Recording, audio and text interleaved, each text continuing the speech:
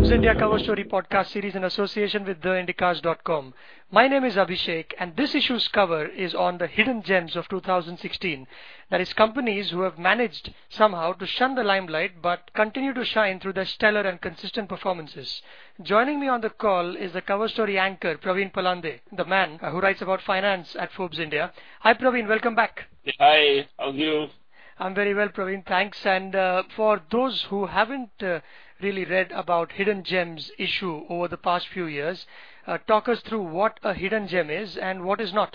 We look at three important aspects in a company. The first one is basically the quality of idea. How disruptive is the idea? And is it affecting millions of lives out there? Secondly, we look at if there are any institutional investors, private equity, venture capital funds.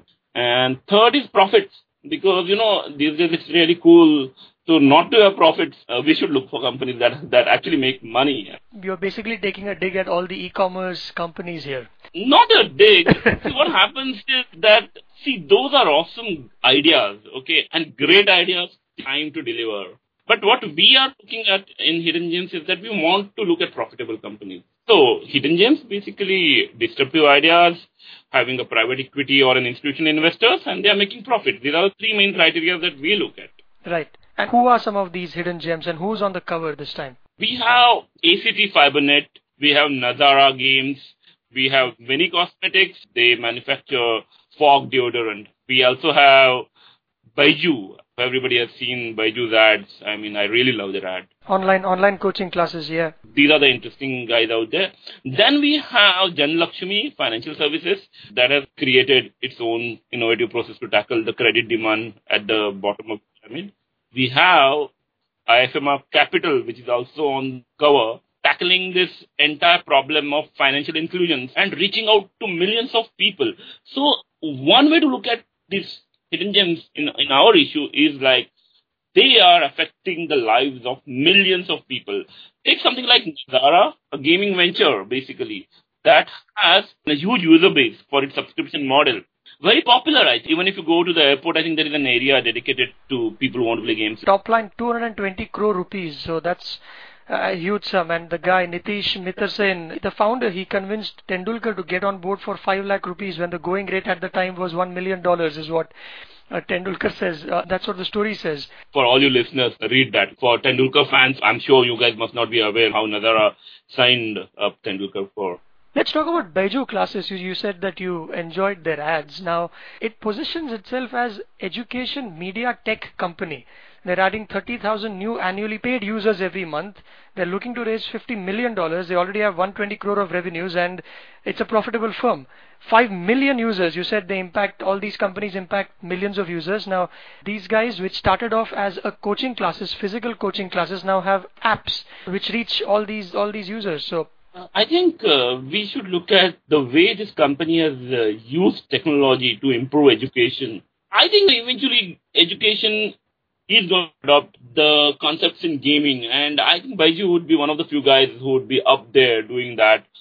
And this is only for CAT aspirants, right? I think primarily for CAT aspirants, yeah. Yeah, like our story clearly mentions in the beginning itself, from teaching about 2,000 CAT aspirants in auditoriums in 2008 to conducting math workshops for over 20,000 people, 20,000 students in stadiums in 2014, to having 2 lakh paid subscribers on a mobile device. I mean, that sums it for Baiju. You bet. And the founder, Baiju Ravindran, he is a cat, scoring 100 percentile twice, back to back.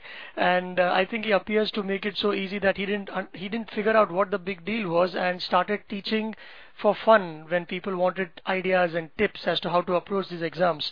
I mean, talk about cat whiskers out here, like. Yes.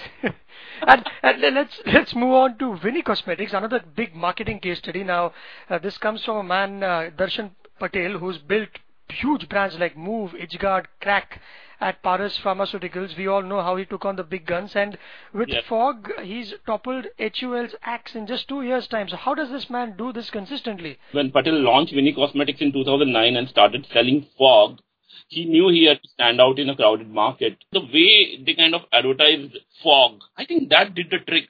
He kind of exactly knew how to take on the big guys, and he knew how to use his marketing budget he's up there. So here is what I think about him. The ads are very specific to the point. So when he's talking about whether it's move, whether he's talking about crack, it's like very, very clear about that point and how to drive it in 20 seconds. Indeed, indeed, and one of those examples where market research clearly drove the way he advertises his products. Let's talk about the story that you wrote, Praveen. IFMR Capital. What are they? From what I understand from your piece is that they are the guys who provide cash to those organizations that lend to the bottom of the pyramid. Before you go towards IFM Capital, I think we should talk about Janalakshmi Financial, basically. See, there is a connection out here.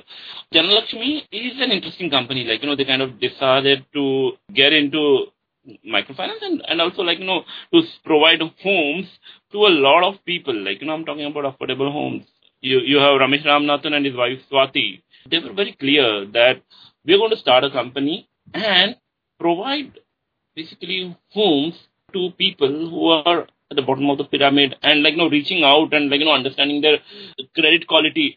It's a tough thing in the Indian market. And today it's a big company. It disbursed around about 10,500 crores in loans in the year ended March 31, 2016. Now, that is like some serious competition to all the big banks out there. Yes, and 5 million customers, big customer base too. So these are the guys who are going to take on the Indian banking system. So this is what Janalakshmi has done. Now you have to understand, you have a company like Janalakshmi. Janalakshmi also requires capital. They lend and they need to maintain a debt equity. They need to borrow. Once they borrow, they can lend it to a guy who wants to have a home or whatever. But a lot of these companies, whether they are home loan companies, whether they are microfinance companies, whether they are financing small businesses, the biggest problem for them is to access the formal market.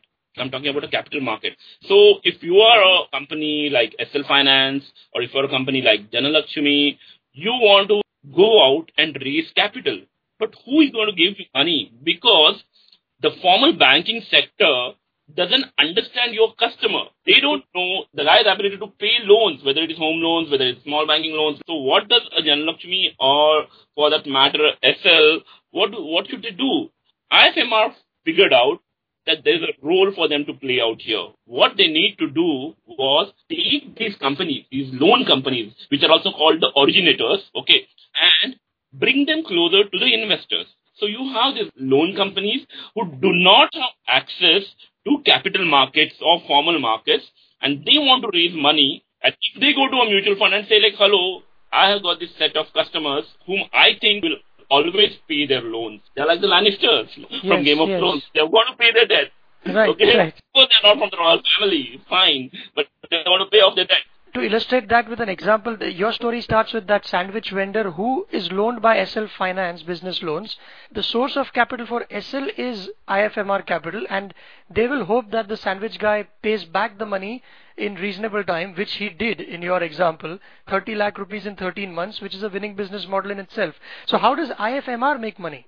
So let's come to that. If the sandwich guy goes to a bank and asks for loans, so the bank says, show me your income tax return paper, show me where your business, I want to see the address. Okay. Now these guys are like, selling sandwich. I'm there at the corner, you don't fall in our category and we are not in a position to give you loans. Now comes a small business finance company. Okay. That company sees this guy has got a fairly linear model. The number of sandwiches he sells, there is clientele near BSC, okay, who have been buying sandwiches regularly, and his business can improve. And they give him the money. But you need to understand that someone like, in this case, like we are talking about the sandwich guy, and then in this case, the SL guys. Now, SL guys also require money. Now, what they can do is just simply take loan, okay, from IFMR, which they have done actually in this case, okay, or tell IFMR, like, can you find an investor who will lend me money? IFMR figured out that there are so many loan companies which are the originators. I can basically use a securitization model of pooling the loans and basically grading them, creating separate tranches and telling them that these are the tranches where the topmost part is AAA rated from CRISIL or whoever, and a mutual fund or an insurance company can go and invest in the topmost senior tranche. And basically there is a junior part to it, okay, which is high risk. IFM that I'm also going to invest in the high risk part, which could be a triple B or a single B rated part. Now, this assures the investor that IFMR itself is participating into this entire structure, and IFMR itself, since it has put in the money, it will see to it that the structure doesn't fall apart, and it will monitor the originators or the loan companies very seriously, because there is the riskiest part in the entire structure. And how IFMR makes money is very simple. Since they invest in the riskiest part of the structure, they get the highest interest rate, and they also get the fees for creating the structure. You get the fees from the originators and not don't charge the investors for that. You've pretty much entrenched yourself in studying these firms, Praveen. And one final one is that of before we wrap up is ACT or ACT FiberNet, which is in the business of bringing high-speed wired broadband, and I think speed and price are key in their business, and they seem to have cracked both. Another interesting thing out here, ACT FiberNet, again, they are changing lives of millions of people. And how are they doing it? Almost taking like a very good technology at half the price. And that's really, really working wonders. It's the company to look at. I think over a year or two, you're going to see a lot of this company. Let me just tell you why it is a gem. In 2010, ACT was the first to launch broadband speeds at 10 Mbps at 999 rupees. Okay. At time when the nearest competitor was offering 1 Mbps at 2000 rupees. So what are we talking about here? This is like really, really exciting. We should be looking up for this company. Yes, and on that note, Praveen, it's time to wrap up. These are 6 hidden gems which we urge all you listeners to pick this issue up and read about them. Thanks a lot again for your time, Praveen. Hey, thanks, Abhi. Thank you. And all you listeners, you can get this podcast on ForbesIndia.com as well as on iTunes. And to have someone call you for a Forbes India subscription, just message Forbes 51818.